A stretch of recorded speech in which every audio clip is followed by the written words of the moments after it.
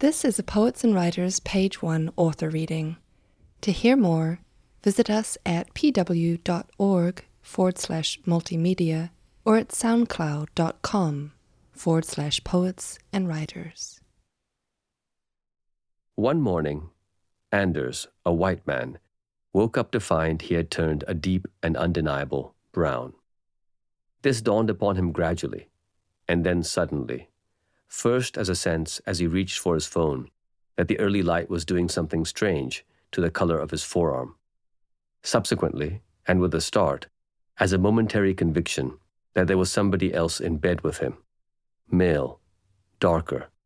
But this, terrifying though it was surely impossible, and he was reassured that the other moved as he moved, was in fact not a person, not a separate person, but was just him, Anders, causing a wave of relief. For if the idea that someone else was there was only imagined, then of course the notion that he had changed color was a trick too, an optical illusion or a mental artifact, born in the slippery halfway place between dreams and wakefulness.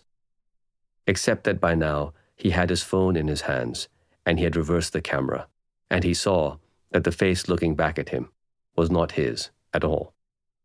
Anders scrambled out of his bed and began to rush to his bathroom. But, calming himself, he forced his gait to slow, to become more deliberate, measured, and whether he did this to assert his control over the situation, to compel reality to return through sheer strength of mind, or because running would have frightened him more, made him forever into prey being pursued, he did not know. The bathroom was shabbily but comfortingly familiar. The cracks in the tiles, the dirt in the grouting, the streak of dried toothpaste drip on the outside of the sink. The interior of the medicine cabinet was visible, the mirror door askew, and Anders raised his hand and swung his reflection into place before his eyes. It was not that of an Anders he recognized. He was overtaken by emotion, not so much shock or sorrow, though those things were there too, but above all, the face replacing his filled him with anger. Or rather, more than anger, an unexpected, murderous rage. He wanted to kill the colored man who confronted him here in his home, to extinguish the life animating this other's body, to leave nothing standing but himself, as he was before, and he slammed the side of his fist into the face, cracking it slightly, and causing the whole fitting, cabinet, mirror, and all, to skew, like a painting after an earthquake has passed.